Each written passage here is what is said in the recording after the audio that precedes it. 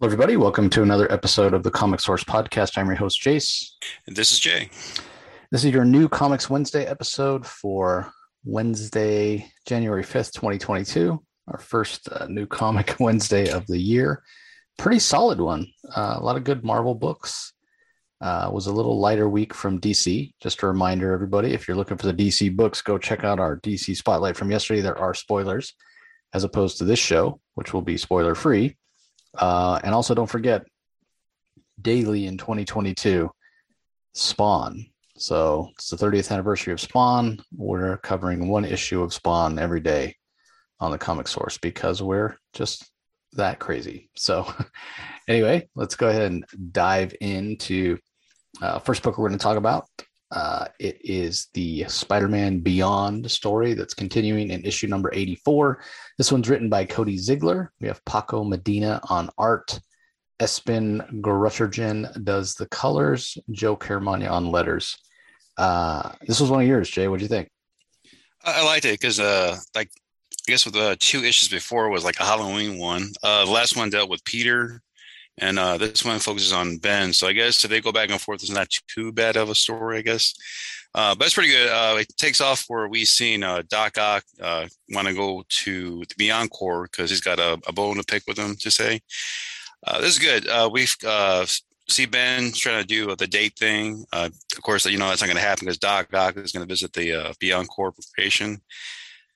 It's good. He's there for a reason. We find out why later on. But the ending that was, because I don't want to give away too much of the story, but the ending was good because Doc Ock doing the classic Doc Ock thing, does his thing at the end. What that was kind of a nice touch to the story. But yeah, I liked it. The artwork is great, in this one. And I just like that we're back on track with the story instead of, going off to whatever it was the last couple issues ago. Yeah, I think you're right. I mean, I think that they're taking a little bit of liberty with spotlighting this character or that character because they can afford to because it comes out every week. So I do sort of wish that it was a little more focused on getting the story moving along quicker, but at the same time, it does come out every week. So, it's sort of a catch-22. I've talked about it in the past, how when they put out these books that come out every week, I feel like you don't get as much of a quality of a story as you would get because the writers are like, well, I don't need to worry about squeezing it in because we have whatever 80 pages a month in this case to tell the story. So everything gets put in there, maybe some things that don't necessarily need to get put in there. But I do agree with you that this issue, the pacing on this issue is better than a lot of the previous ones. And yeah, classic Doc Ock Spider-Man battle, even if in this case, the Spider-Man happens to be Ben Reilly. Although it is strange that we didn't even get a single page of Peter in this issue, which is a little strange, but anyway, great. The art by Paco Medina, great. Really like the colors by Espen Gruttergen. So good job all around. Okay, first book I'm going to talk about is from Image. I've talked about the previous two. It's A Thing Called Truth. It's from writer Yolanda Zanfardino. The art is by Elisa Romboli. They're both Italian creators. I've spoken with Yolanda, asked her about coming on the show. She's like, oh, I'm really embarrassed with my English. Maybe someday. But anyway, the issue is story is interesting. It's about a scientist who had her work stolen from her right when she made a breakthrough, which isn't the most original thing in the world, but she chooses to quit her job. She kind of goes on a drinking bender, sleeps it off in the car. And while she's sleeping it off in the car, this other woman comes and steals her car while the scientist is sleeping in the back seat. So sort of a Thelma and Louise like skewed, if you will, because we learned in the second issue about the woman that stole the car, and she's sort of on a mission because she was very close with her brother. Her brother died without fulfilling any of his dreams, and he was a big movie buff, and he had this journal of all the scenes and of movies that he loved and places he wanted to go, travel the world and reenact those scenes and do some sort of crazy stuff. And so she is sort of on the mission to do that, but she doesn't have really any money or resources, which is why she steals this scientist's car. So they're definitely an odd couple. This is the first issue where we really see them thrown together, actually performing what they call missions. That Dorian, that's the girl, the woman that stole the car, that Dorian's brother wrote down in this journal. So very much slice of life, but it does seem like there's a lot of stuff in the past. There's stuff in the past with Dorian that seems mysterious, that it still needs to be explored. And there's certainly stuff with the scientist. I can't remember what her name is off the top of my head right now, because Dorian always just calls her Doc. But there's definitely stuff to be explored with her story as well. And the fact that this corporation she worked for basically stole her research. And, I sort of thought when Dorian first stole the car with the doctor in it, that Dorian knew something. She was some sort of industrial spy, or was going to help the doctor get her revenge on the people. So I still think it'll go that way, but just not in the way that I'm expecting. But it's an interesting dynamic between the two main female characters here, and beautiful art, beautiful color work. So I like the pacing. This issue feels a little bit like setup, just establishing the relationship between the scientist and Dorian. Didn't really, the first issue we met the scientist and learned about her sort of bad situation. And again, there was that a little bit of foreshadowing. It felt like she would get her revenge in some way, or at least the focus of the story would be how she would get her revenge on the corporation that stole her work and fired her. And the second one was introducing Dorian. And now this one, again, it doesn't deal with either of their past, but more about what they're establishing, what their current relationship is, and seeing them kind of grow their friendship. So a little bit of setup, but definitely curious to see where it goes next. And the title is interesting. A thing called truth. And in a way, both these women are searching for their identities, the truth about themselves. And the impression I've gotten from the first three issues is that sometimes you need someone else's perspective on who you are as a person to know the truth about yourself, right? Like you live with yourself, you see your own face in the mirror every day. And so you're not exactly, and you live with your own thoughts every day, all day. So you're not exactly unbiased when it comes to the truth about yourselves, yourself. Sometimes you're too close and you don't have perspective. And so it sort of seems to me like the truth that these women might find or might discover about themselves, about their true identities, may be found in the way they perceive each other. So I find that to be a really interesting hook. So we'll see if I'm right about that. Okay. Next up, we have a new AfterShock title, which I really, really enjoyed. Jay did as well. It's called Bylines in Blood. It's written by Erica Schultz and Van Jensen. And man, we haven't covered a Van Jensen comic on here in a long time. So great to have Van, some work from Van back on the show. Aneki is the artist. Cardinal Ray does the letters. And yeah, I thought this was fascinating. And it was a pretty big chunk of story too. It was like 28, 30 pages, something like that. Well, if you count the back matter, I think it was like 28 pages. So anyway, give us your thoughts, Jay. Yeah, the title was interesting. It's like Bylines of Blood. I was like, oh yeah, because it's the paper, the writer and the little thing. I knew what it was. I had to look it up. I was like, okay, that's what I thought it was. So it was interesting how they did this title like that. So I know that the main character, she's Indian, and the name is pronounced Suhatea. I hope I did that right. I had to look it up because I want to make sure I pronounced it correctly. But it's a great story. She's was a journalist, but then she became a private detective, and she's working on a case for an old mentor. There was a lot, like I said, going on in the story. I don't want to give away too much, but there was a lot of, I guess, drama with her family. We know that she comes from money, but she doesn't take the money.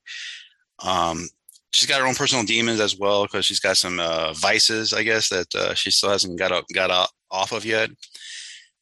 But the whole murder thing is really cool because the ending, you get like a little. I guess it's supposed to be in the future, because I'm guessing, because I guess I feel like they took it from our timeline when instead of a epidemic, they had a plague, but they call, and then it changes a person's look. That they got white hair, and not giving too much on that because they talk about the white hair and your face is white, and they call them was it Clorox? I think was the name. They give these nicknames, so they're kind of isolated people, and it kind of felt kind of like what we're dealing with here. It's like, do we kind of separate the vax from the unvax?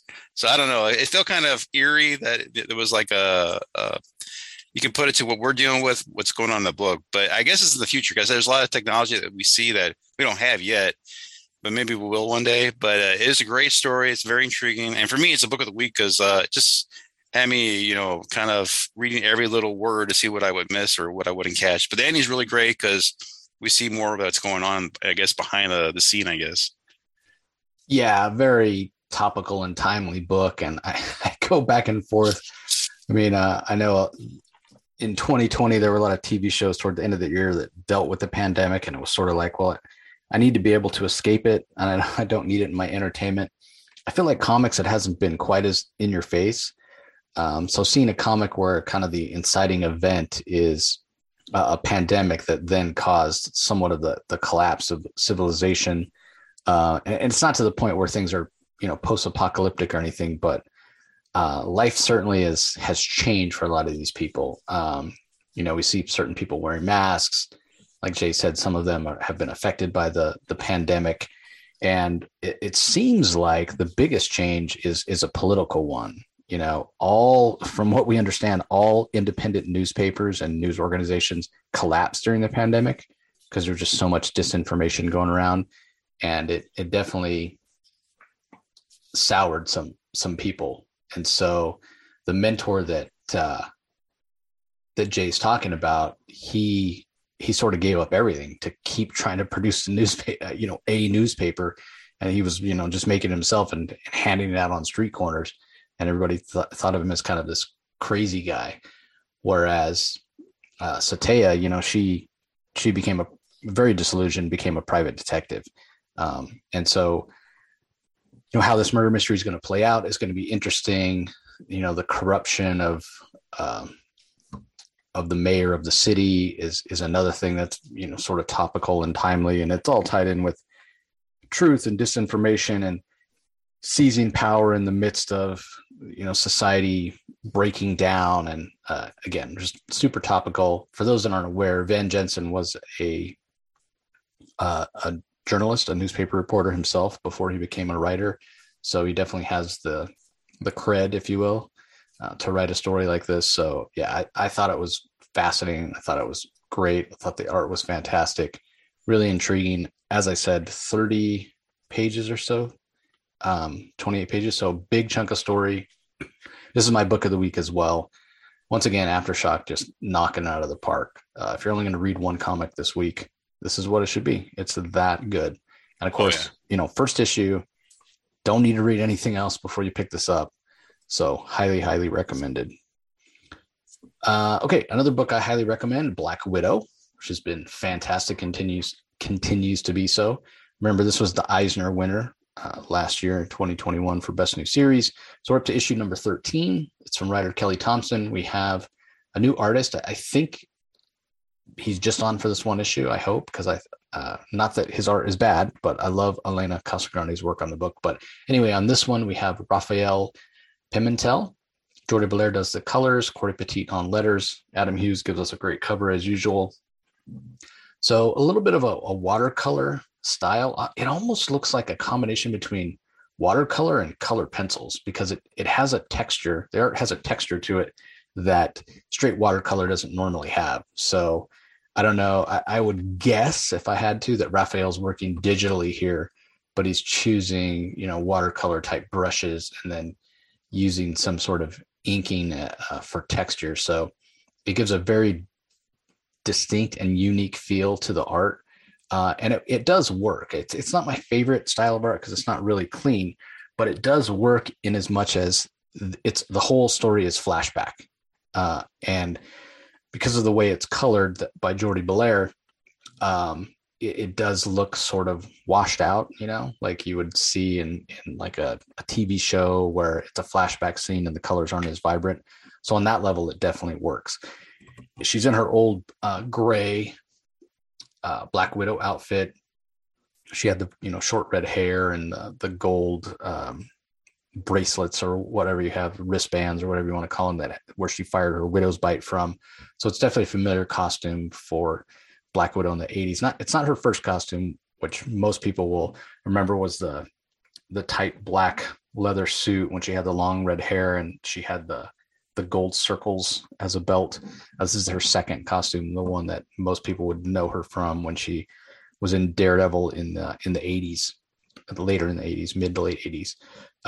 So it in that way, it sort of solidifies what era of Black Widow. Not that it necessarily was happened in the 80s now, because the Marvel's whole sliding timeline thing, but you do know what era of Black Widow this is just based on the costume. And so the whole issue is a fight with Blade. That's what he's called, right? The Living Blade, which we saw her confront last issue when she was investigating the Golden Gate Gala, supposedly a charity event. And when she went to find out what was going on behind the scenes, she was confronted by the Living Blade. And, we had never heard of them, but, Black Widow was just terrified. Natasha was terrified. So this is the first part of the Die by the Blade, part 1 of 6. Or is it 4? Yeah, that's a 4. Sorry. Part 1 of 4, Die by the Blade. And we're getting our context about just who the Blade is. And basically the whole issue is just one big fight where Natasha doesn't necessarily have the upper hand. But it's fantastic in the way that Kelly Thompson, the writer, presents it. And then Pimentel renders it, because it shows just how relentless Black Widow is, how even though she could be losing the fight, she won't give up. So I really appreciated that. It's great context for who Natasha is and just how formidable this Living Blade is. So I imagine this is only their first meeting. So I imagine the next couple of issues will be more of that, more flashback with Natasha fighting him at various times over the years. So again, I don't know if Pimentel, I've been paying enough attention to the solicits, if Pimentel is going to continue on the art. I think it would be nice if each of these issues, if it is technically a different era or many years have passed in between these fights, that they get a different artist for each one. I think would be interesting. And if Jody Belair colors it in a slightly different style, that would work as well. But this is a fantastic issue. It's just one big fight, and it's a brutal fight at that, with some interesting art. So okay, up next from Jay, we have Captain Marvel number 35. It's written by Kelly Thompson, same writer I was just talking about. Art is by Sergio Davila. Inks are by Sean Parsons. Colors by Jesus Arbatov, and letters by Clayton Cowles. So Last of the Marvels, part 4. What'd you think, Jay? I was going to say real quick, I like that old Black Widow outfit. So it's kind of nice. I thought it was kind of cool to see that. It's one of my favorites too. That old gray outfit. So in this one, we know that Vox Supreme, is trying to make his own army of Marvels, and Captain Marvel herself was captured in a black suit. But she's gets help she gets out, but I guess the being that she created, I know it was another issue before that she did this before with the same kind of like, she kind of like copied herself, I guess. But I think this one's gonna be a little different. I think that's kind of a neat little surprise when we get away, but I think there's gonna be more to that character that being that she creates. But this is good. She gets out. We find out that we get the other heroes are helped out as well. But there's kind of more than just them, as we see in the story. It's really good. The ending's kind of neat because we get some other heroes showing up to help out with the battle. But I thought it was a really good book. There's a lot of fight scenes in it, and I always like this title. It's never disappointing. I'm just curious what they're going to do with this other, I guess, new character, or I guess you can say. But yeah, I'm always intrigued by reading this title. Is it a new character though? Well, I mean, yeah, it's kind of hard to say. It's like I don't think she's like new because she's done it before, but I think this one's, it seems like it's a little bit more different this time around, Well, yeah, I mean, when she did it before, kind of an energy projection, and then immediately reabsorbed that energy projection. Right. But even Carol in this issue, when she creates the energy projection this time, she senses there's something different. It's like it's more solid. I sense a difference, and then with the costume that this energy being creates for itself later on, I was like, wait, what? That is really interesting because that character, and again, I'm trying to be vague and not give it away, but that character, I feel like I don't know that we ever got enough of that. Like I liked that character. Right, And I right. feel like that character had some unrealized potential. So if this energy being ends up being I don't really understand how it can be that character.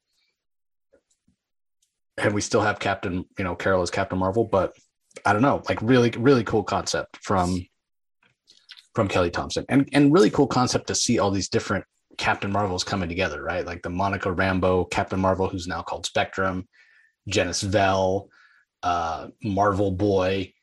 It's fantastic. And of course, whenever Spider-Woman shows up in a Captain Marvel book or Captain Marvel, Spider-Woman rather, whenever Spider-Woman shows up in a Captain Marvel book or Captain Marvel shows up in the Spider-Woman book, I love that because Carol and Jessica Drew's relationship is one of my favorites in comics. Like their friendship's fantastic. So yeah, I mean, next Battle Royale, I can't wait. Oh yeah, yeah.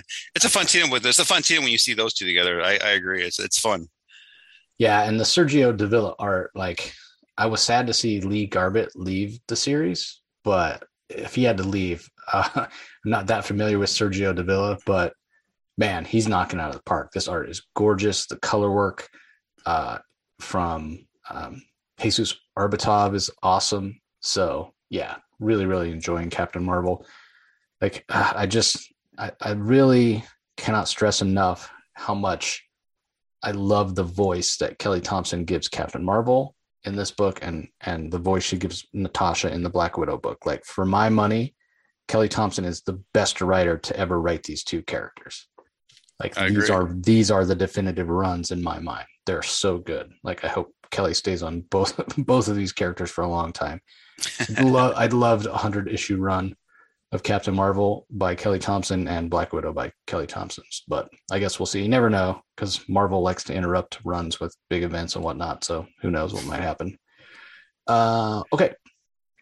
Up next from me, we have Captain America Iron Man #2 from writer Derek Landy, art by Angel Unzuta, colors by Rochelle Rosenberg, letters by Joe Caramagna. This is an interesting one. So Captain America and Iron Man have teamed up and they're going after this fugitive called Veronica Eden. She's a former government employee. I think she was working for S.H.I.E.L.D. Tony feels really guilty because Tony recommended her. And like Tony dated her or something and recommended her to S.H.I.E.L.D. And then it turns out she was like this double agent. She had ties to Hydra. She was trying to actually take over Hydra and become the leader of Hydra. And it's all wrapped up in the 50 State Initiative, which I wasn't reading any Marvel at that time. But post Civil War, there was this 50 State Initiative where the Avengers were trying to recruit a new hero from every one of the states. And they would be like technically an Avenger reserve member. And it would give the Avengers a way to, cover the whole country. But it didn't really work. And Tony even mentions sort of why in this issue about like who wants to be the hero for Ohio where nothing ever happens. So you kind of get it, but the story is interesting and it's fun because it seems like one of the heroes that was recruited to the 50 State Initiative, who's called 51, actually is this alien, and he doesn't speak English, and even the word balloons aren't translated, and we don't know exactly what he's after, but he seems to be working with Veronica at some points and then working against her at other points. Meanwhile, Steve and Tony are just trying to bring Veronica to justice because she escaped while she was being transported from imprisonment to her trial. And they're also trying to stop this 51 who they don't know exactly what his motives are either. So it's a really action-packed story. I feel like it's an instant classic because it's got a great dynamic between Captain America and Iron Man. And Derek Landy, he's one funny guy. Like he writes the story.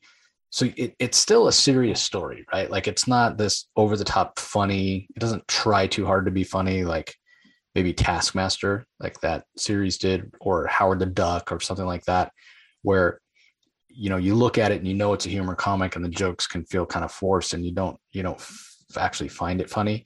This is like a serious comic with a lot of action. The humor comes in from the fact that this this Veronica character, she takes herself so seriously and she's really sarcastic, and it brings a lot of humor into the story, and also the interaction between Steve and Tony, because they've known each other so long, and Derek Landy writes them that way. He writes them the way two friends who've known each other for decades actually talk to each other. They don't take themselves too seriously. They give each other a bad time or hard time about things sometimes, and it comes across authentic and humorous, while at the same time there's still the stakes in the story. There's still consequences. So I think it's fantastic. The art by Angel Unzeta, really, really good. He filled in on a few issues of Iron Man, the Christopher Cantwell run, when Kafu probably needed a break or to get caught up. So the art's fantastic. Really fine lines, just really, really clean art, beautiful colors. This again, it's not one that you need to be caught up on, like what's going on other Marvel books or whatever. You can just pick this up on its own and not know anything else that's going on in the pages of Marvel Comics right now, and just enjoy a good Captain America and Iron Man story. Like if you're a fan of the MCU and you're like, oh, I don't know what to read because I don't know what's going on in Jason Aaron and Avengers or what's going on in Captain America or Iron Man or whatever, and I don't want to spend the money to get caught up or whatever. You want to just pick up something only on issue 2, and I'm sure you can find issue 1. You can pick this up, don't need to read anything else, and you can get caught up and enjoy a really good story. So, okay, up next for Jay, we have a new title from Image. It's called Monkey Meat, and it's by a creator named Junie Ba, with special authorization from the Monkey Meat Company. And I don't know if the Monkey Meat Company is a real company or not, but apparently Junie Ba is doing it all. Art, lettering, writing. It's a weird one. I didn't read it. It looked pretty out there. What'd you think, Jay? It was funny. It's no mystery. Monkey meat is actually monkey meat, and it starts out with advertisements that everybody you know what you want for dinner, breakfast, or whatever. You try some monkey meat. Everybody loves it. So the artwork is very different, but it fits the story, believe it or not, because it's just an island where they make monkey meat. And so we find out one of the characters that lives on the island and how he's kind of misused to help this corporation. The person does the contracts. I guess you find out that he can contract anybody in the story. It's really good. It's if you're looking for something really different and kind of out there, this is probably the book for you, because it's such an intriguing story. It kind of reminds me of those Cartoon Network old cartoons with what was it with the ninja guy with the sword? Oh my goodness, my brain's Samurai Jack. That's the feel I get from it. It's like Samurai Jack kind of story. But it's really good. The contractor, the salesman, called the salesman, he can like sell to anybody. So that's how he tricks the being on this island to work for him. There's a lot going on in the story. I don't want to give too much, but it's really good. Pretty much the main character is trying to get out of it. His name is Lug. He's trying to get away from the corporation. You think he does, but at the very end, you find out that it doesn't work out that way for him. He's kind of stuck with the corporation because the other guy makes another deal with higher beings in heaven to get what he needs to make a new experimental compound. But is it an ongoing or is it just this one shot? No, it's ongoing. There's at the back of it says there's another issue coming out. So there's a second issue coming out. You have me intrigued. I may have to try to check that out before the next issue drops. We'll see. But yeah, if you're looking for something strange, different, and kind of out there, this is definitely it was worth your time. It's definitely entertaining. Is it like Ice Cream Man weird? Does it reach that? No, it's not even that. Not that type of weird. It's just when you read it, you'll get it. I mean, the artwork it fits the story that you're reading. It's a little different, but it's perfect. And you just got to catch the little details in the artwork. It's pretty funny. So more humorous than creepy and weird. Oh yeah. It's definitely It's nothing like that at all. It's definitely more humorous. It's funny. Gotcha. Okay, well, speaking of creepy and weird, Darkhold Omega from writer Steve Orlando, Ciaran Tormey is the artist, Roberto Poggi with Mark Deering and Walden Wong are the inkers, Jesus Arbitov on colors, Clayton Cowell on letters. This finishes off the Darkhold story. So it's been an interesting ride. Basically, the demon Sathan is trying to come back to Earth, and because Dr. Doom unearthed the Darkhold book and read part of it, he's given Sathan more power. So Scarlet Witch takes it upon herself to stop him. Her and Sathan have always been at odds.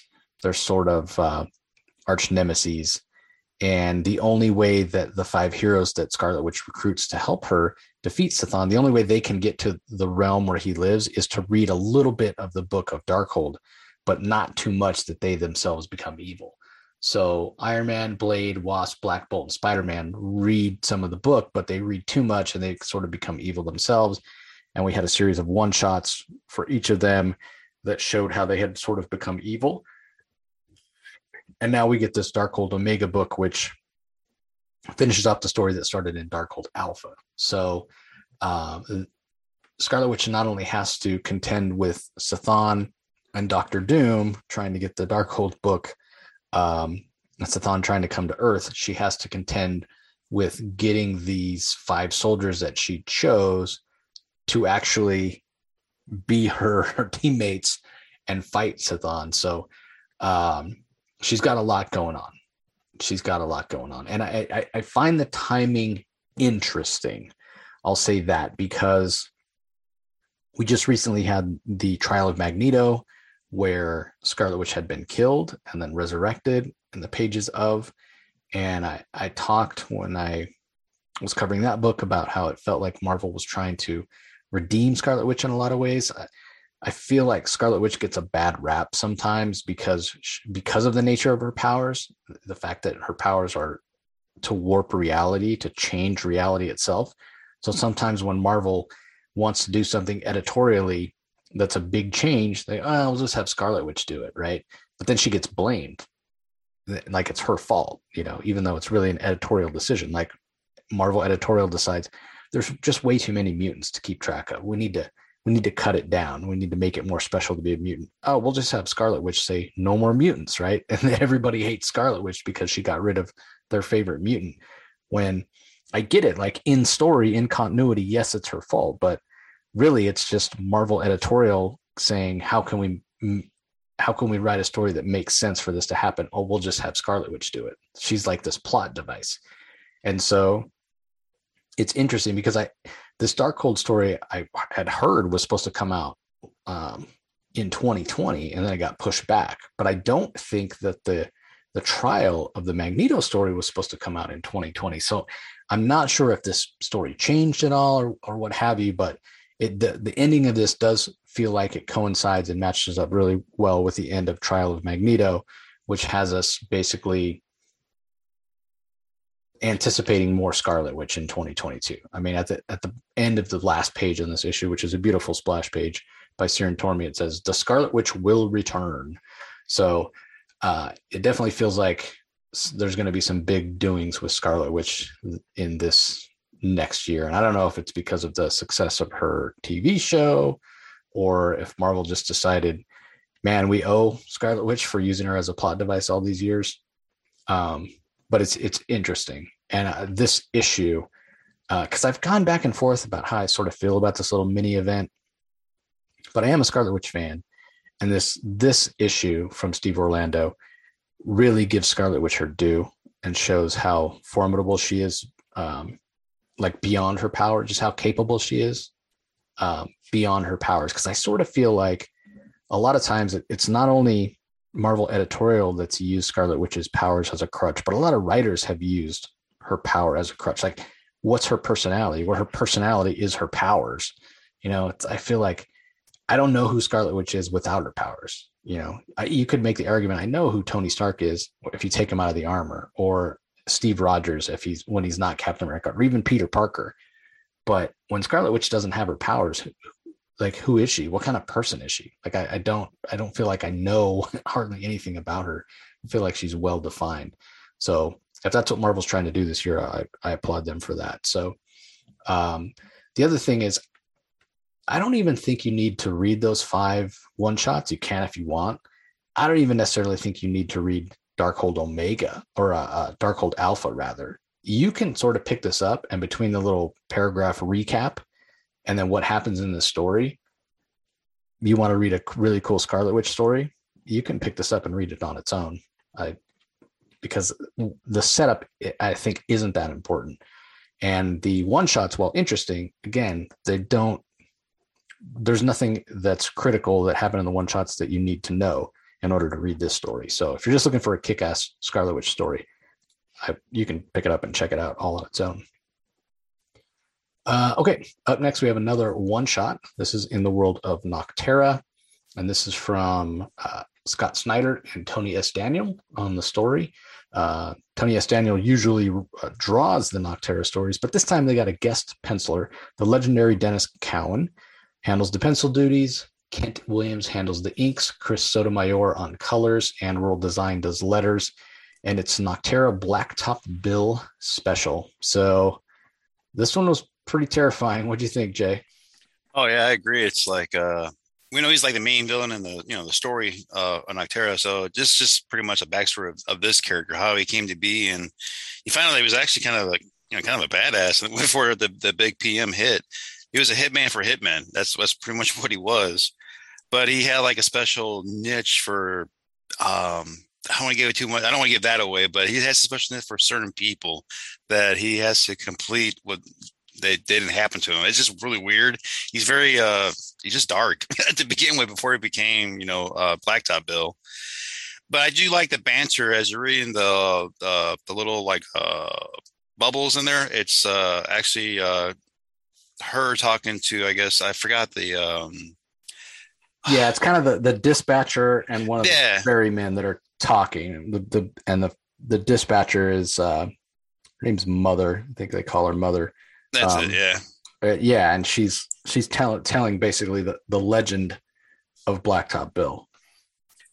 But it was cool. I mean, I understand that they probably wanted to keep this away. They didn't want to get off the story that they're on now, so they had to do like a special one hit to do the backstory. So this one kind of made sense. Sometimes I feel like Marvel, especially, will do that just to get more money.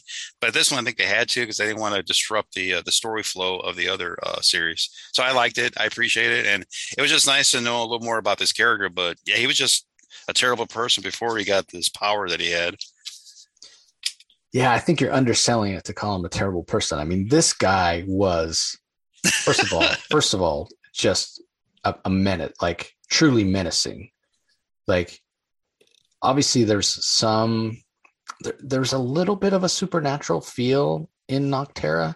We're not 100%. Like, I think Scott and Tony Daniel sort of present it as like a scientific happening, not anything too supernatural or too like magic based or spiritually based, but there's hints of it, like it could possibly be, but a lot of it seems to be sort of more science fiction than like, straight horror magic or whatever. But that being said, there's a mystical aspect to just how evil Blacktop Bill seems, right? And then when you get this origin for him,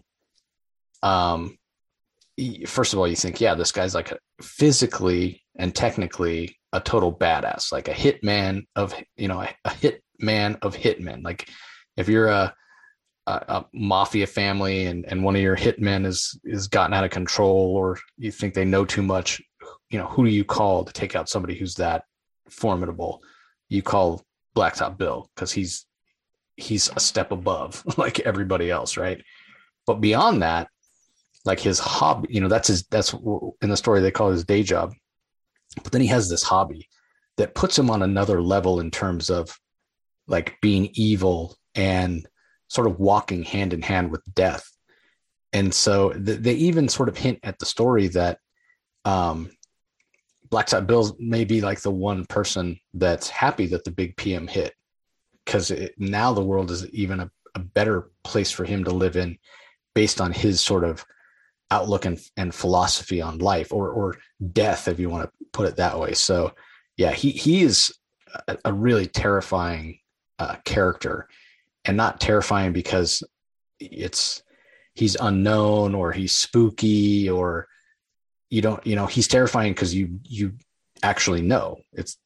He's not terrifying because you're not sure what he'll do. He's terrifying because you know exactly what he'll do, and the fact that he's got the chops to actually do what he wants to do, which seems like he wants to just kill everybody. So yeah, he's a bad dude. That's all there is to it. And I thought the art by Dennis Cowan was really good. Like, just really visceral and really kind of suited the tone of the story I think Scott and Tony wanted to tell. So yeah, fits in very well with the tone of Nocterra, which it's one of those stories. I've talked about this before. Like, when you're reading it, you get that like chill down your back because it's kind of spooky and scary. Like when you're walking down a dark hallway at night, there's no light on, and you get that chill like somebody's behind you. I get that feeling a lot when I read Nocterra because it's got that level of, you never know what might happen. And, it is a little bit of the fear of the unknown.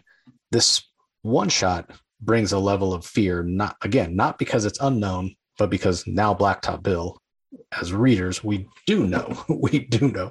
And it's not fear of the unknown, but it's fear of knowing exactly what he's capable of. Like, not somebody you'd want to run into in a dark alley. And in the world of Nocterra, all the alleys are dark and all the streets are dark and everything's dark. So yeah, he's in his element in the world of Nocterra for sure. So yeah, fantastic job by everybody. Okay. Up next, I have another Marvel book. It's Inferno #4.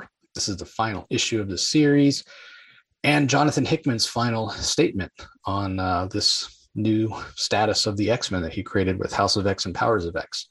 Art is by Valerio Schutte and Stefano Caselli. David Curiel on colors, Joe Sabino on letters. Wow. That's all I have to say. Wow.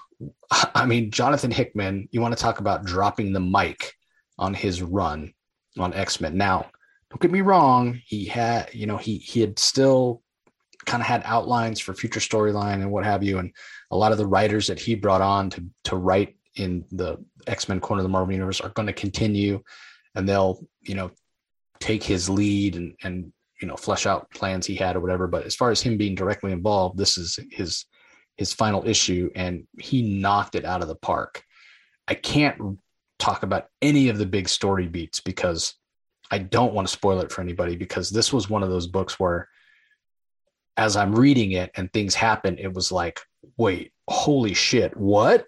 And then you read a couple more pages and you're like, holy shit, that happened too? Like, it is crazy. And what's really fantastic about it is how far back Hickman planted these seeds.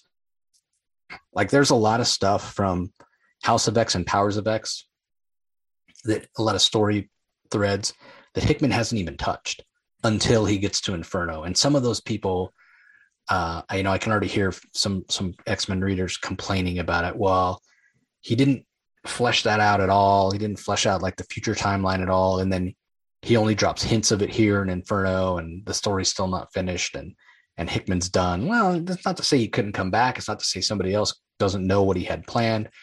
I just thought it was fantastic. He has completely upset the apple cart on his way out the door. And while everything that he's built and established is still there, with the way he kind of finished his story, it was a great final statement from him. And even though there were outlines and plans and he has talked to people, that doesn't mean they necessarily have to follow what Hickman had planned. And that's the brilliant thing about what he's done in this 4-issue miniseries, Inferno. He's created a situation where the people that are still left working on the X-Men books have the freedom to totally go off of the path that he has planned if they so choose. So it's really interesting what he's done. He's left the status quo that he's created in place, but he has given them an out.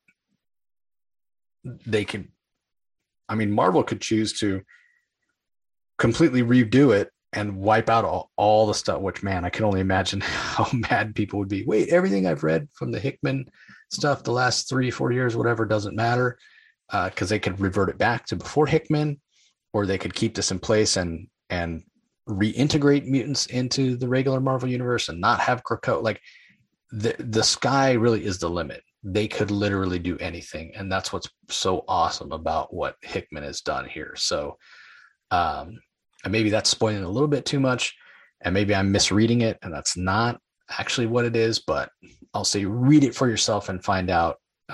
And I can't even tell you what the title of the series or the title of this issue is, because if I did that, even the title itself would give it away. But man, it blew me away. It really, really did. I almost picked this for my book of the week, but it just slightly edged out by Bylines and Blood, because that one you don't need to have any history, have read anything before. Whereas Inferno, obviously you're going to at least have to have read House of X and Powers of X, and then an intimate knowledge of the history of the X-Men also helps to give context to the story as well. But man, what an issue! Great art, a lot of action, a lot of fantastic scenes. I mean, the colors leap off the page. It's nearly a perfect comic. I mean, it's so good. The emotion, the stakes, the consequences, just, man, best X-Men comic I've read in quite some time, no doubt. Okay, last book Jay's going to talk about, and hopefully I can pronounce these names right. It's Wastelander's Doom #1 from Torrin Grönberg. Julius Ota is the artist, Brian Valenza on colors, Corey Petit on letters. And yeah, Torrin Grönberg, that's I think a Scandinavian name. So not sure exactly. I'm not familiar with that writer at all, but this was probably my favorite of the Wastelander stories that we've gotten so far. What do you think, Jay?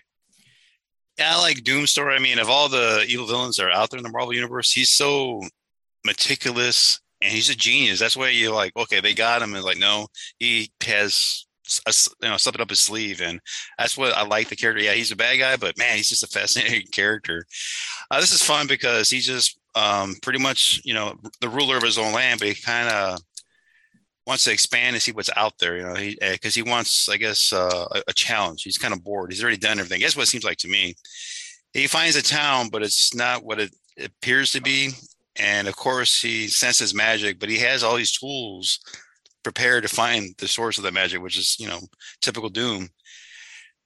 So it was fun. There's a lot of action going on. There's a lot of sequences that he has to give up, I guess, to get to like the main villain of the story. And we get that crazy book in this again for some reason, but we also get another old, I don't know, I guess a villain. We haven't seen it forever. I guess they just kind of brought her back because I think of the TV show on Netflix. Yeah, I'm thinking that's why on Disney, but you really haven't really heard from her for a long time, but they bring her in this story, which is kind of nice. But the ending is kind of like, okay, so what happens now? Because, he's Doom is Doom. He's still going to, I guess, be the king of the world still. But he has that one item that he, has for himself. It was a fun book. It was very entertaining. If I didn't have the other book, I definitely would have picked this book because I just like Doom. He's just an intriguing character. And I like the Fantastic Four. So it's just nice when he appears to mess with them. Yeah, I sort of didn't. Well, I shouldn't say that I didn't like it. But it wasn't surprising. It was sort of predictable. And that's kind of what I don't like about Doom, because like you said, Doom is Doom. And so everything that happens here is kind of what you expect to happen, even though I'll give credit to the writer, Torrin Grönberg, for trying to surprise us.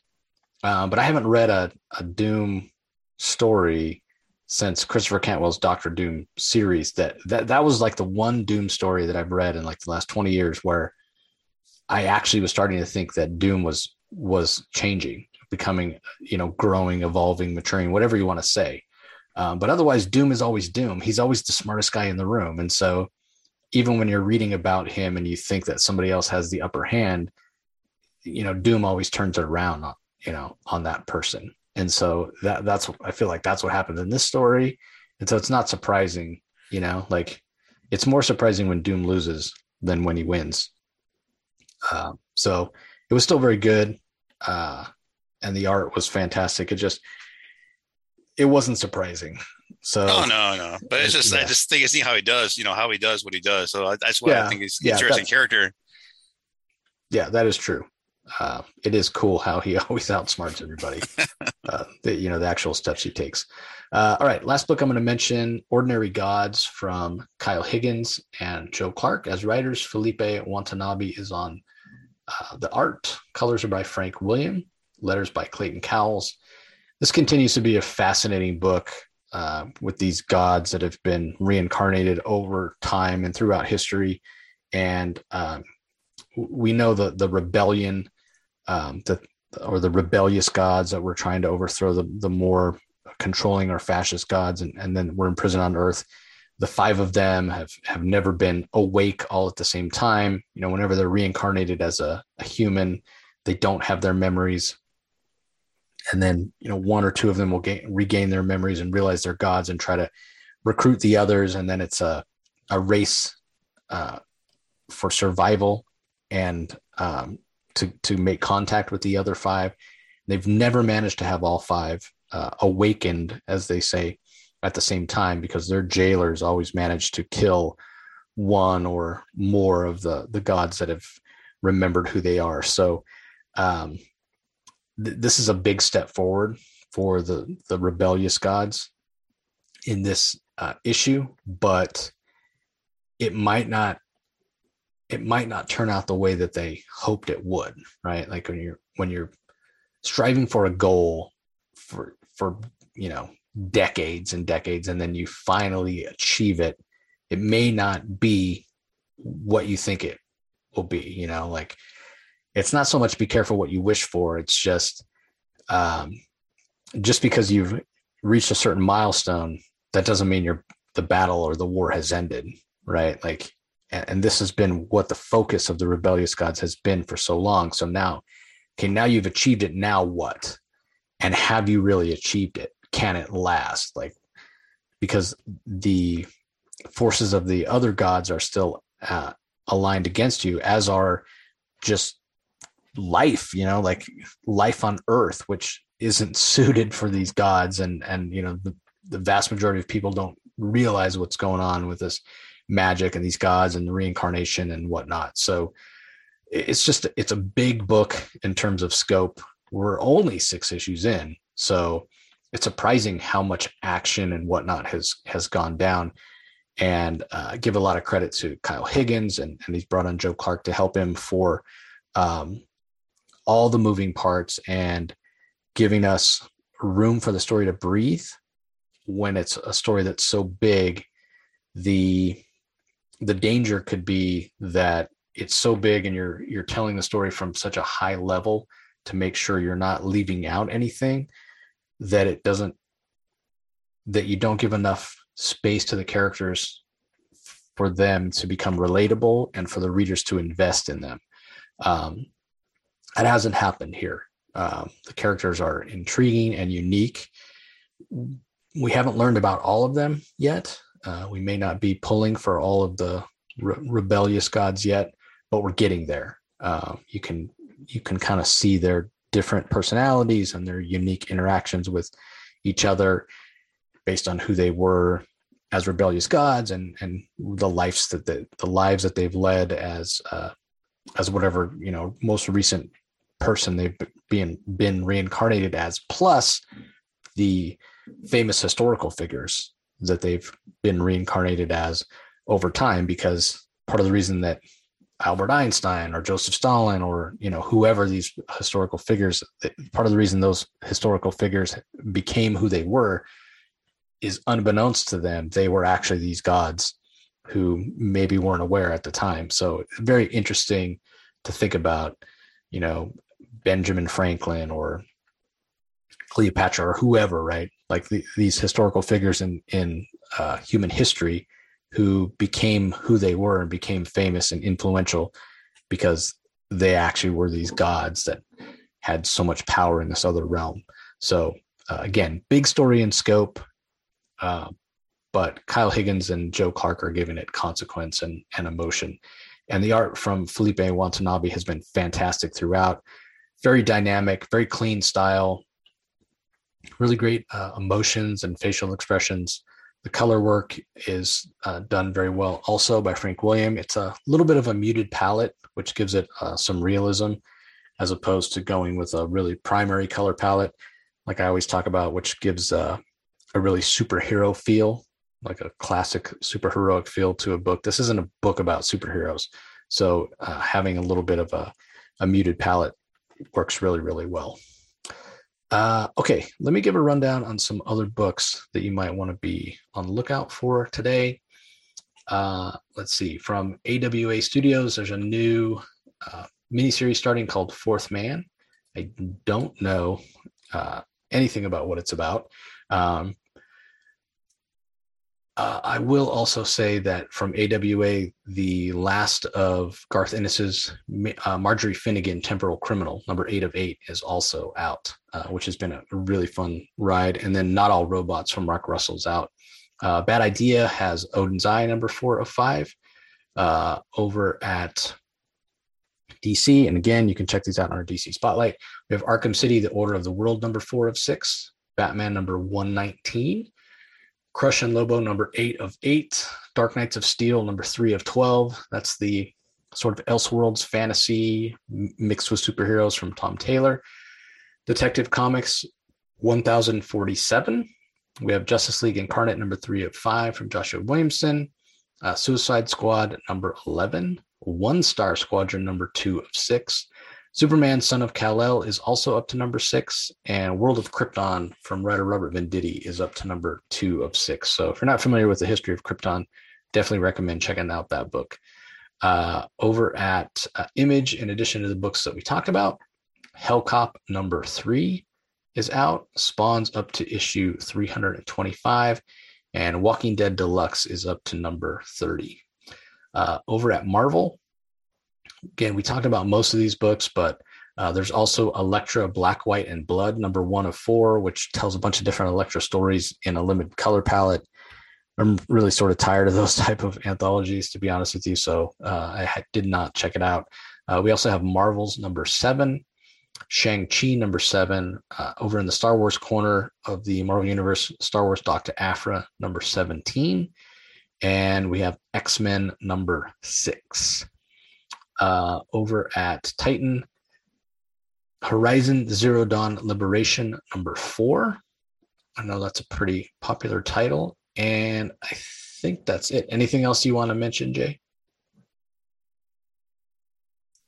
No, I think you covered everything. It's kind of a short, small week, I guess you can say. There's not a lot of titles this week. Yeah, people recovering for the holidays still, I guess, because I felt the same way. Like, man, there wasn't that.